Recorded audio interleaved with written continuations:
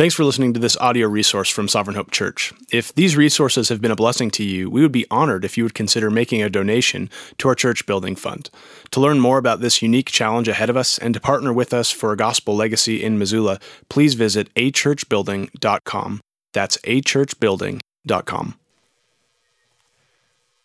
When we think about the founding of our country, two big ideas are going to come to mind.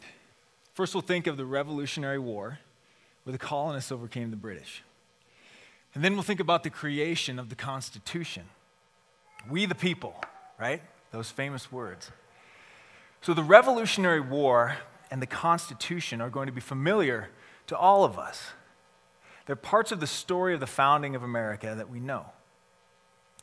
But what we often overlook is that a number of years passed between these two things.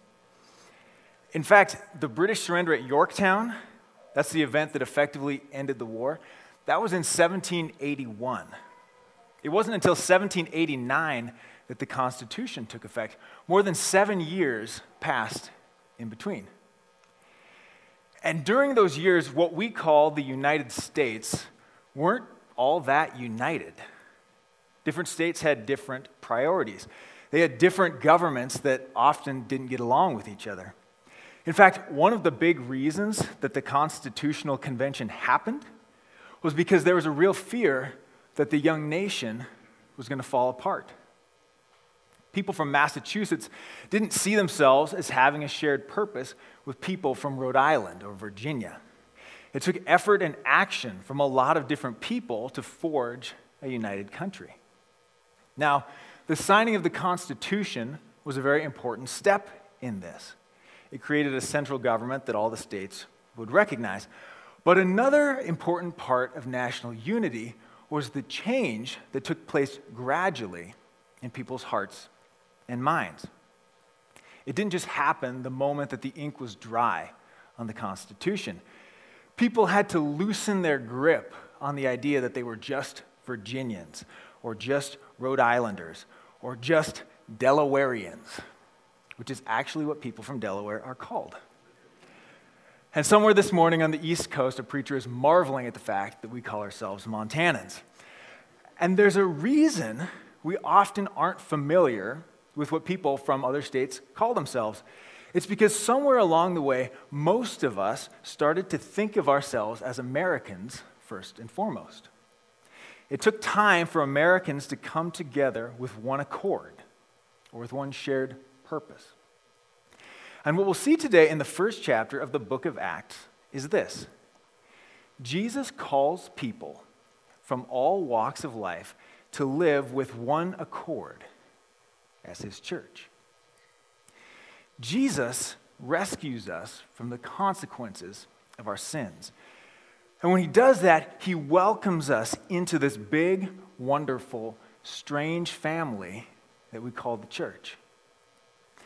And each of us comes into this family with unique life experiences.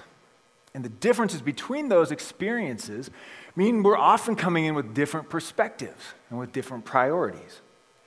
And just like 13 brand new states that just threw off the British Empire, it's going to be hard work for us to learn to live with one accord.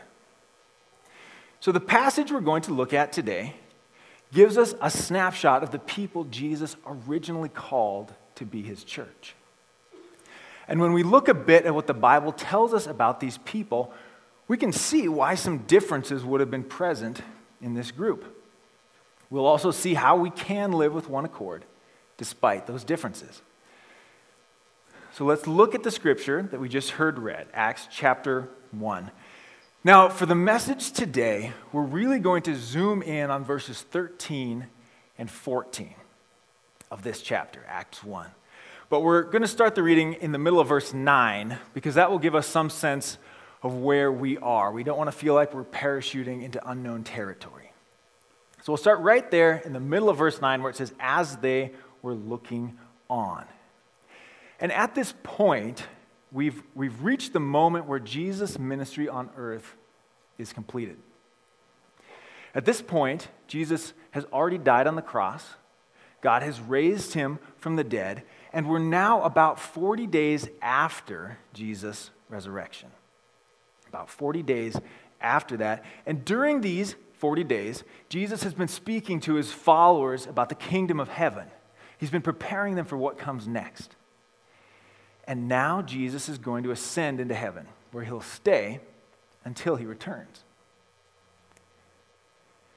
So as they, the disciples, were looking on, he, Jesus, was lifted up, and a cloud took him out of their sight. And while they were gazing into heaven as he went, behold, two men stood by them in white robes. These are angels. And said, "Men of Galilee, why do you stand looking into heaven? This Jesus, who is taken up from you into heaven, will come in the same way as you saw him go into heaven." Then they returned to Jerusalem from the mount called Olivet, which is near Jerusalem, a Sabbath day journey away. And when they had entered, they went up to the upper room where they were staying, Peter and John and James and Andrew, Philip and Thomas, Bartholomew and Matthew, James the son of Alphaeus and Simon the Zealot, and Judas the son of James. All these with one accord were devoting themselves to prayer, together with the women and Mary, the mother of Jesus, and his brothers. So we saw there that verse 14 began with the words, "all these with one accord." Jesus' desire is for his people to be of one accord, or literally of one mind. Acts chapter 4, verse 32 captures this same idea. It begins this way: "Now the full number of those who believed were of one heart and soul." One heart and soul, one accord, one mind. This is what we're talking about when we say Jesus calls people from all walks of life to live with one accord as his church. That's the big idea we're going to be looking at today. What it means to live as God's people and to do that together. Now we know that as God's people, we are tasked with sharing Jesus' good news with others. And through that, we can grow the church. But in our verses today, the church hasn't really begun that mission yet. This is a brief historical pause between Jesus proclaiming the good news and the church going forth to do the same. And so what we're going to consider today is primarily the church looking within. This is us looking at one another. Learning to live well with one another so that when we do look outward, we're going to be more effective. And we're going to take a look at this idea through three related ideas. We're going to look at differences among disciples. We'll talk about two specific differences that come out of our passage here. We'll talk about the hope that unites all Christians. And we'll talk about a key to living with one accord. Now, we won't be moving through them strictly in 1, 2, 3 order. We'll move back and forth a little bit, so don't panic when that happens. Now, if I start talking about the Revolutionary War again, that means I am going in circles, so then you should be concerned. But the best way to avoid that would be to dive right on in here. So let's consider differences among disciples. I'm going to read verse 13 again. Again, verses 13 and 14 will be our focus this morning. And when they had entered, that's entered Jerusalem, they went to the upper room where they were staying. Peter and John and James and Andrew, Philip and Thomas, Bartholomew and Matthew, James the son of Alphaeus, and Simon the Zealot, and Judas the son of James. We have this list of 11 names. This is Jesus' original 12 disciples, minus Judas, who betrayed Jesus. Judas the son of James, who's mentioned here, is a different Judas.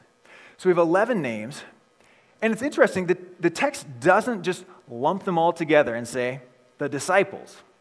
It names each one. These are individual people, each with a different set of life experiences. And we can get so used to hearing these names together, Peter, John, James, Matthew. It starts to sound like John, Paul, George, and Ringo, right? Like they're a package deal, as if they just automatically go together. But in fact, Jesus was the only thing that all of these men had in common. And yet, after we hear the names of all these different individuals in verse 13, verse 14 begins like this. It says, all these with one accord. One shared purpose would not have come naturally for this group. For some of them, it would have been unlikely they would have even gotten together in the same place. How unlikely? Well, how often do you see a lawyer sitting down for lunch with somebody who pours concrete for a living? Unless there's a lawsuit brewing against a rival cement company, you don't see that very often, right? The work that we do shapes our identity. And that identity often determines who it is we spend our time with. So we're going to be looking at the fisherman and the tax collector. It's the first difference we're going to look at that shows up here. So from the gospel accounts that come right before the book of Acts, we know that Andrew, Peter, James, and John were all fishermen. It's also possible that Thomas, Nathanael, and Philip may have been fishermen by trade as well. And fishing wasn't a hobby in those days. These were men who earned their living by doing hard, dangerous, physical work. The life they knew would have been very different from what was known to Matthew, the tax collector. In our day, we don't really have a job that is a perfect equivalent for an ancient tax collector. He wasn't really very much like an IRS employee sitting somewhere in a cubicle. But he would have been a very elite person. You might imagine a successful lawyer today, or maybe the head of a company. Matthew worked for the powerful Roman government, and he was a very wealthy man. So what we see here is that Jesus has called a very wealthy man to serve right alongside men of modest means. And money can be an uncomfortable topic for most of us. But it's not an uncomfortable topic for God. The Bible actually talks about money a lot. It talks about the importance of generosity. And as we glance a little bit further into the book of Acts, and we see the church learning to live with one accord, what we find again and again is that generosity is just knit into that picture. For example, here's Acts chapter 2, verses 44 and 45. You can look in your Bible if you like. Not all of the verses will be up on display. So this is Acts 2, 44 and 45. It says, "And all who believed were together and had all things in common. And they were selling their possessions and belongings and distributing the proceeds to all as any had need." All who believed were together. Generosity was just part of this togetherness. Acts chapter 4, verse 32 reflects the same idea. It tells us, "Now the full number of those who believed were of one heart and soul. And no one said that any of the things that belonged to him was his own, but they had everything in common." In the early days of the church, generosity abounded among God's people. It was an essential part of how those of great wealth and those of modest means could live together and live with one heart and one soul. And I'll tell you a story about what it means to be on the receiving end of Christian generosity. A number of years ago, I was having a conversation with a missionary who our church supports. Now, this missionary serves overseas, but at the time he was here visiting. And he and I were just talking about all kinds of things. We were talking about life and faith. We were just having a good conversation. And after a while, he says to me, and this is out of the blue from my perspective, he says, "You should really come to a missions conference we're going to be having in Kentucky." Well, I wasn't a missionary. I had never been to a missions conference in my life. Had never been to Kentucky for that matter. And I didn't know what to think of it, but I thought it sounded interesting. And a few days later, after he'd said that to me, I was having a conversation with a couple of our pastors, and I just mentioned the invitation, just almost as an afterthought in my mind. And then a few days after that, I got a call from one of our pastors, and someone, I don't know who, someone at this church had written a check for the full cost. My trip to Kentucky and the conference were completely paid for. I still have no idea who gave the money.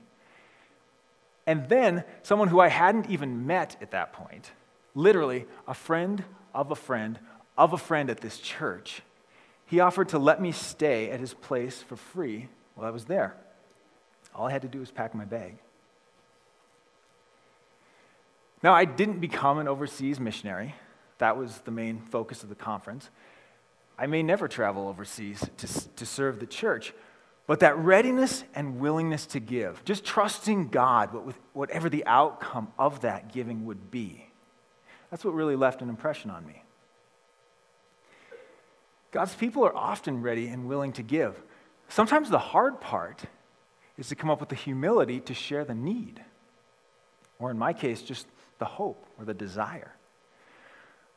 So what we clearly have seen here in the passages, the scriptures we've looked at, is that in the early days of the church, all were together. The fishermen were right alongside the tax collector. And by the grace of God, generosity was a key part of what drew them together.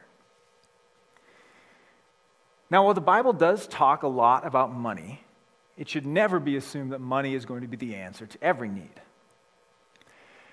And we also should not assume that generosity in the church is going to be a one-way street, as if the modern-day tax collectors, whoever they are, as if they just need to write a few more checks for the needs of the fishermen, and then everything will turn out all right. Sometimes it's going to be the tax collector who needs the fisherman's skills, right? Could be help with fixing up a house. Could be an animal for meat. And sometimes what we need most of all isn't a material thing or something you can buy with money. It's not something like that at all. Sometimes what a tax collector needs most is the wisdom, the insight, or the advice that only the fisherman has. And Matthew, our tax collector here, he understands that. He doesn't view himself as being higher in status than the disciples who had less money than he did. In fact, it's in the gospel that Matthew wrote that we find the first account of our four fishermen. Matthew, the tax collector, is the reason we know about these fishermen. He's the reason we know they were the first disciples that Jesus called. We know of their faith to just lay down their nets and follow Jesus because the tax collector thought it was important to tell us that. He spotlights the faith of these men. That's in Matthew chapter 4. Matthew doesn't mention himself in his gospel until chapter 10. And even then, his name is just in a list, one of all of the original disciples. Matthew doesn't look at these fishermen as needy, second-class Christians. He sees their story as more important than his own. He sees these men as brothers in Jesus Christ. He sees them as equals to live alongside with one accord. Now, we've been talking about fishermen a little bit. And it's important to remember that Jesus was also a man with an ordinary job. The Bible tells us that Jesus was a carpenter. We don't know exactly what kind of carpenter Jesus was. Some people have speculated he might have been a stonemason because there were a lot of incredible stone buildings in the area he lived in. We don't know, but what we do know is that Jesus worked with his hands. Jesus chose to do physical work. When Jesus took on flesh and entered our world, he also entered into our struggles, into our toil. Jesus chose to work and to sweat in the hot sun. See, Jesus is the Son of the living God. But he set aside the perfect joy he knew with God the Father. He set it aside. He laid that down. He became a human being. And he endured difficult work during his time on earth. And he chose to endure more than just work. Jesus chose to face temptation. Hebrews chapter 4, verse 14 explains it like this: For we do not have a high priest who is unable to sympathize with our weaknesses, but one who in every respect has been tempted as we are, yet without sin. Jesus faced the same temptations we've all faced, but he never gave in to sin. Jesus knew the temptation of the fisherman. When a fisherman's net comes in empty, that fisherman knows hunger. Jesus knew hunger too. He fasted for 40 days in the wilderness, and when he did that, the devil tempted him to sin so that he could eat. Now, a hungry fisherman might be tempted to cheat or steal to eat, but the devil tempted Jesus to turn stones into bread. But Jesus resisted. He said, "Man shall not live by bread alone, but by every word that comes from the mouth of God." Jesus also knew the temptation of the tax collector, the temptation of great wealth and power. After Jesus refused to turn the stones into bread, the devil took him to a high mountain, and he showed him all the kingdoms of the world. The devil promised to give Jesus all of these kingdoms if Jesus would fall down and worship him. But again, Jesus refused. He resisted with the word of God. He said, "Begone, Satan, for it is written, you shall worship the Lord your God, and him only shall you serve." So Jesus faced the temptation of the ordinary worker, and he faced the temptation of the powerful elite. He faced the temptations that you have known and that I have known.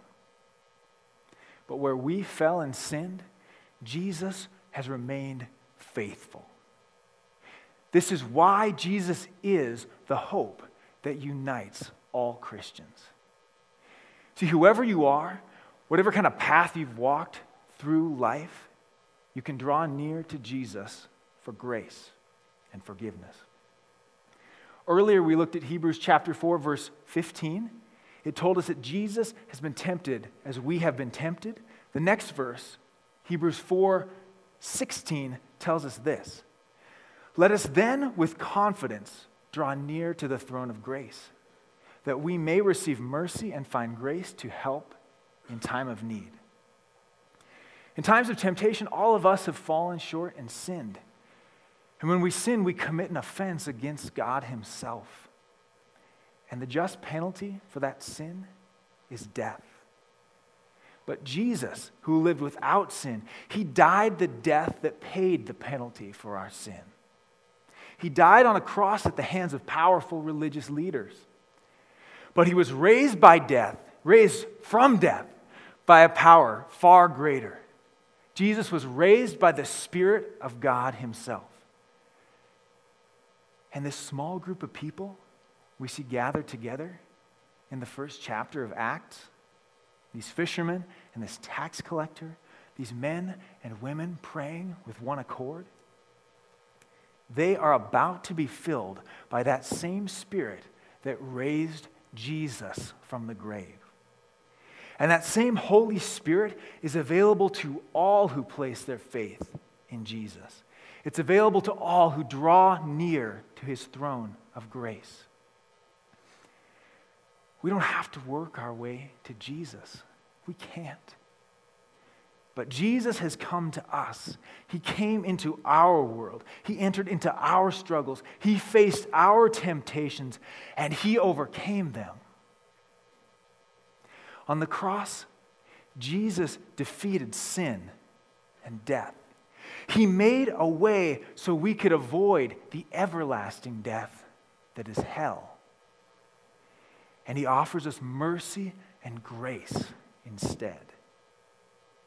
Mercy and grace for every time of need in this life.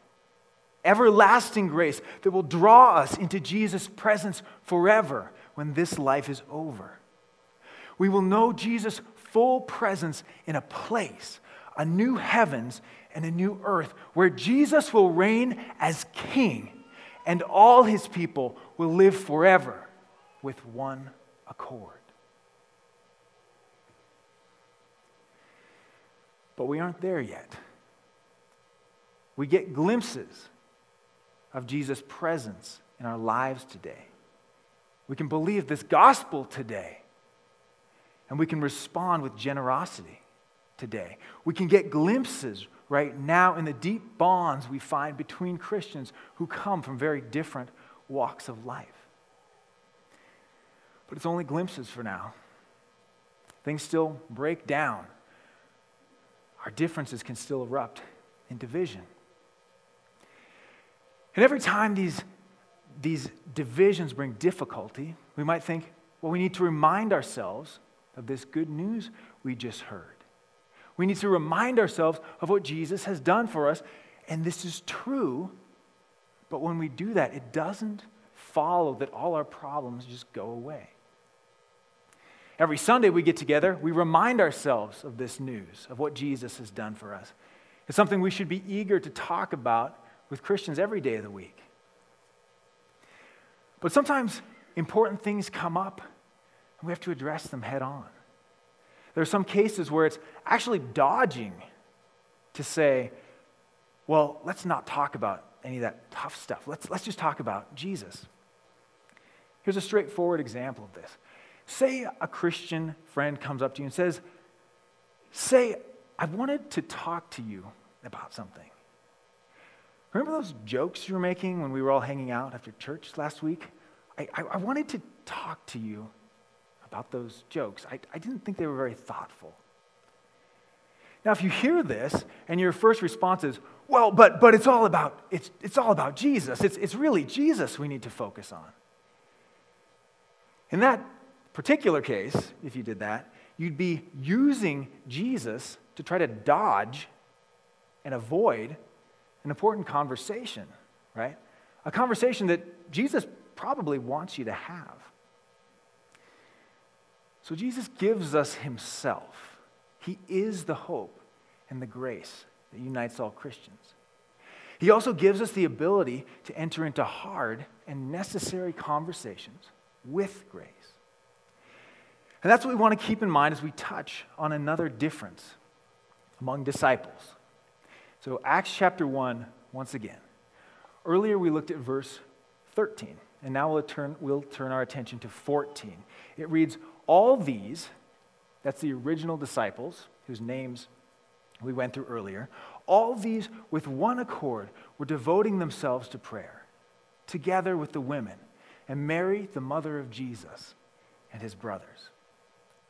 It's not just fishermen and a tax collector who have gathered together in the upper room. It's not only the powerful and the laborer. It's men and women who Jesus has called together. So this is a second difference we're going to take a look at. Now, just for clarity, early in verse 13, we were talking about Jesus' original disciples, and they were all men. Now, in verse 14, we see that women are here in the upper room as well. So when I use this title, differences among disciples, in this case, I'm using the word disciple in the way that Jesus uses it in Matthew 28. That's when he says, go therefore and make disciples of all nations. So the word disciple can refer to the original disciples, and it can also refer to any faithful follower of Jesus. That's the sense in which I'm using it here. Now, when it comes to differences between men and women in Jesus' church, there's a whole lot that could be said. There's a lot that must be said if men and women are to care for one another well with one accord. If we are truly to live with one heart and soul. In fact, it's such an important topic that it deserves a sermon all to itself. But instead of keeping us here until mid-afternoon, I'm just going to point us to one verse. And this verse is the foundation for everything else we might say on this topic as Christians. So let's turn to the very beginning of our Bibles, Genesis chapter 1, and let's look at verse 27. This tells us, so God created man in his own image. In the image of God, he created him. Male and female, he created them. This is one of the very earliest statements the Bible makes about people, about human beings. And in this verse, we find two essential ideas. First, we find that all people are created in the image of God.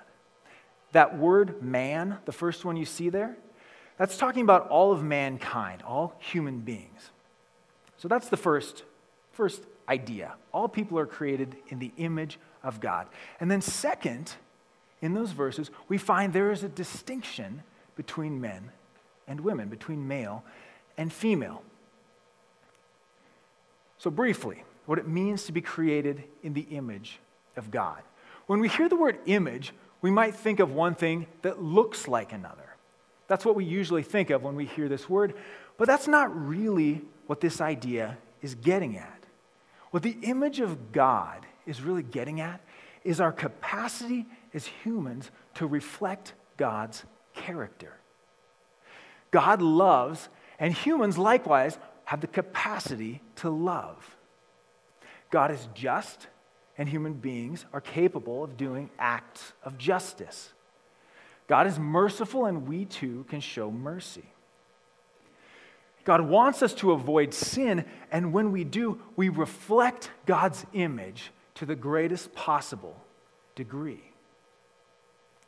Being created in God's image also means that as human beings, we have a measure of authority over the earth that we live on, as well as the animals. And we have the ability to transform the world around us that God has created. If we exercise this authority faithfully, we can transform our world in ways that benefit people. Think about farms that produce food or hospitals that heal the sick. These are just a couple of many, many possible examples. Many examples of how we as humans can transform the world around us for the better, how we can do that as image bearers of God. Again, to be created in the image of God means we have the capacity to reflect God's character and the ability to transform the world we live in for the better. All people are created in the image of God. So all people have value and dignity in the eyes of God. Every man, every woman, every child. So men and women are equal in value and dignity in the sight of God. Men and women are also distinct. One of the most obvious distinctions between a man and a woman is the role that each has in procreation, right? The role in bearing more children. And this is just one. This is just one of many, many distinctions that we could talk about. But again, to delve further into this topic would be a sermon in its own right. So I just want to focus on this and get at this today. Genesis 1 makes it clear that women and men are equal in value and distinct from one another. And in this sinful world, you're going to be pressured into making a false choice.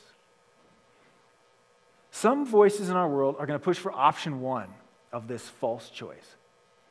These voices will try to blur the distinction between men and women. They'll tell you this distinction doesn't matter. They may tell you there's no meaningful distinction between men and women at all. That's false. That's false option number one. And there are also voices in our world pushing for a second false option. False option number two recognizes there's a distinction between men and women, but it fails to emphasize that both men and women bear the full and rich dignity of being created in the image of God Almighty. And when that happens, what we can end up with as a result are shallow caricatures, one-dimensional pictures of what it means to be a man or what it means to be a woman. You can end up with a distinction, but you lack the depth and the richness of everything the Bible has to say about manhood and womanhood. Think about these two false options like two ditches on either side of a road that you're trying to drive down. You can become so concerned about staying out of the ditch on this side that you start to veer dangerously close to the ditch on the other side. And in churches that preach the Word of God with faithfulness, we do a pretty good job of warning people about ditch number one.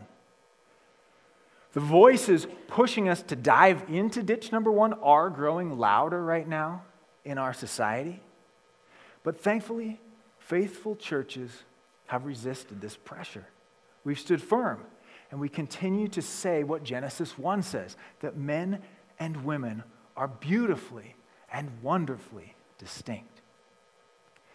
But sometimes as we seek to steer clear of ditch number one, it's possible for church culture to get dangerously close to ditch number two.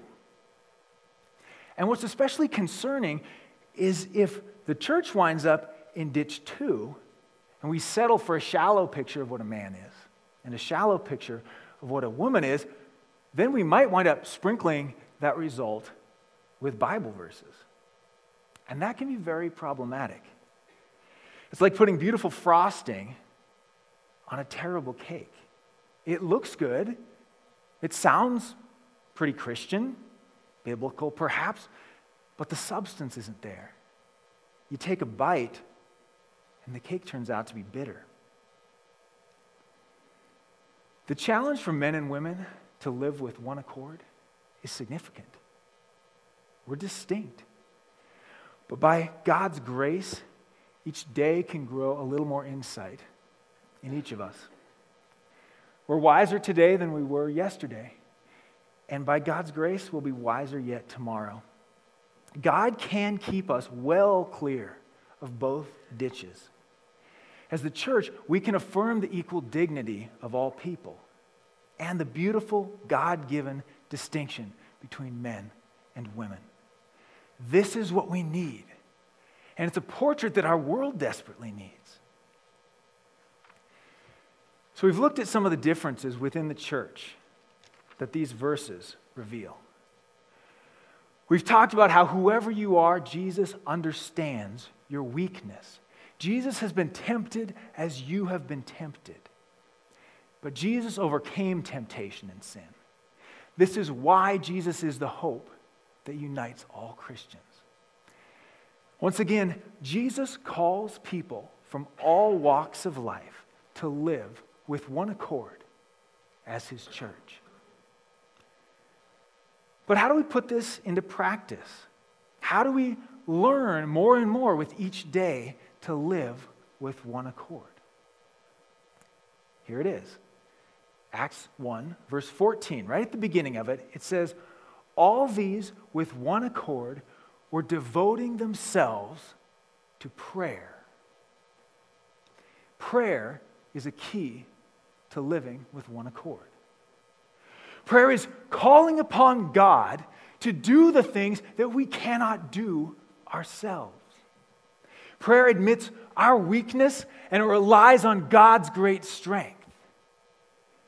We've talked about hard things today.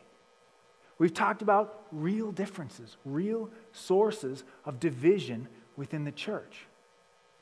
But before we grab for our wallets and look to be generous, before we grab a hold of that steering wheel and try to steer clear of the ditches, we have to turn to Jesus and simply say, help us. And if there's one thing you take out the door with you this morning, I hope it's the good news that Jesus saves sinners from all walks of life. But I hope you'll take two things with you. Because I hope you'll respond to Jesus and really pray. I want you to carve out time from your day. I want you to set aside the things you think you'd rather be doing and pray. I want you to pray every day that God's people would live with one accord. Jesus has to teach us to listen to one another. He has to teach us to elevate the needs of others above our own needs. Living with one accord is hard, but God's help is enough.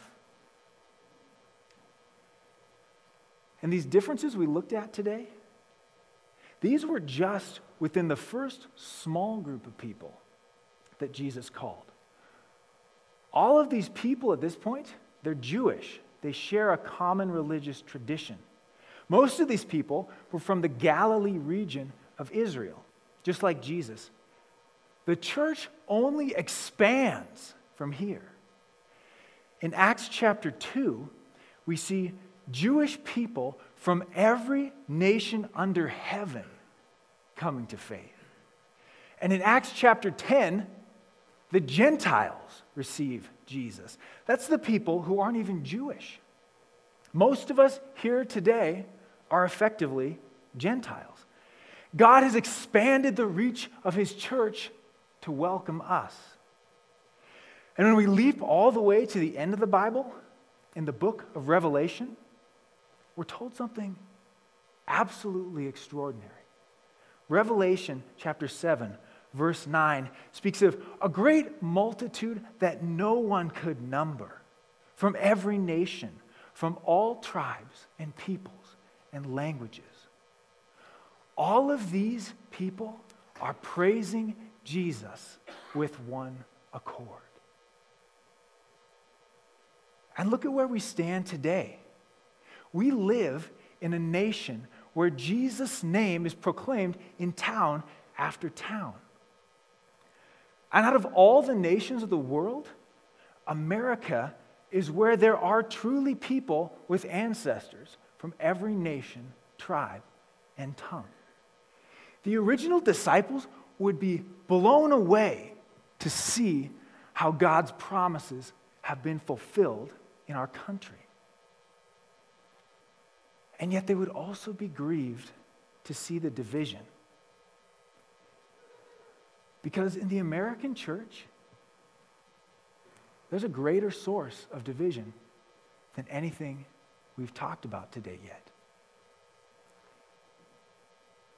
Nothing divides our church like what is often called race or ethnicity.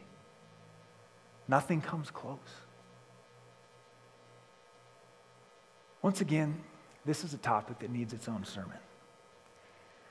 I mention it because if I stood up here and talked about differences that can divide Jesus' followers, but I sidestepped this one, I don't think that would be right.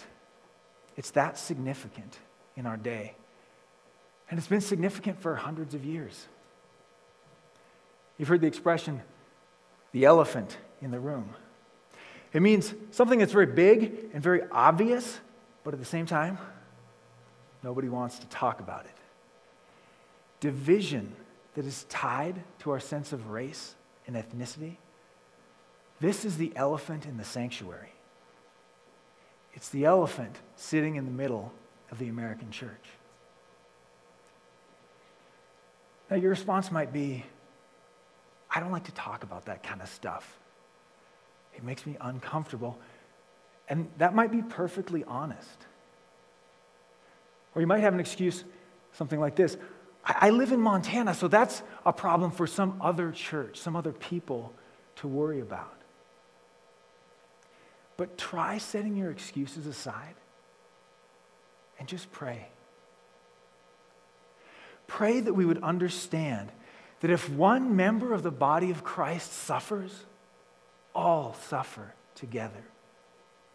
Pray that we would understand that if one member is honored, all rejoice together. Pray that old wounds would begin to heal. Pray that you would get to take part in that healing. As you persist with this prayer, I think you'll be surprised by who God brings into your life. You might even start to see Montana with new eyes. Nothing in this world is more powerful than prayer. And nothing unites God's people like prayer. It doesn't matter how great or important you appear in this world. To pray, you have to bow down in your heart to Jesus. It doesn't matter how small or insignificant you might appear. When you pray, you speak directly to the Almighty God. Let's look at John's Gospel. chapter 17. Let's look at John 17, verses 20 and 21.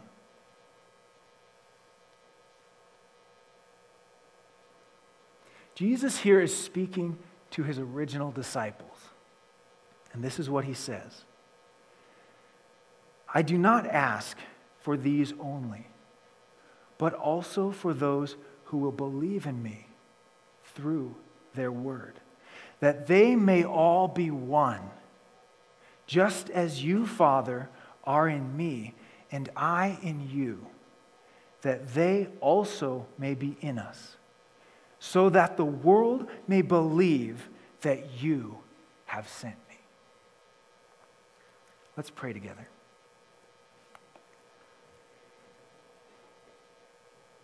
Heavenly Father,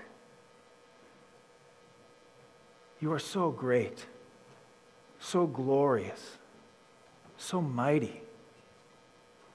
And you are so mighty to save. You sent Jesus into this world. You allowed him to die on a cross so that we might be saved by faith. And you raised him, Father, and help us to remember that this Holy Spirit that you raised your Son Jesus with, that this Spirit dwells within every person you have called to faith. Help us to remember that each person we meet, each person is your image bearer, and help us to live with brothers and sisters in Christ. Help us to live with one accord, Father. We offer this prayer in the name of our Lord and Savior, Jesus Christ. Amen.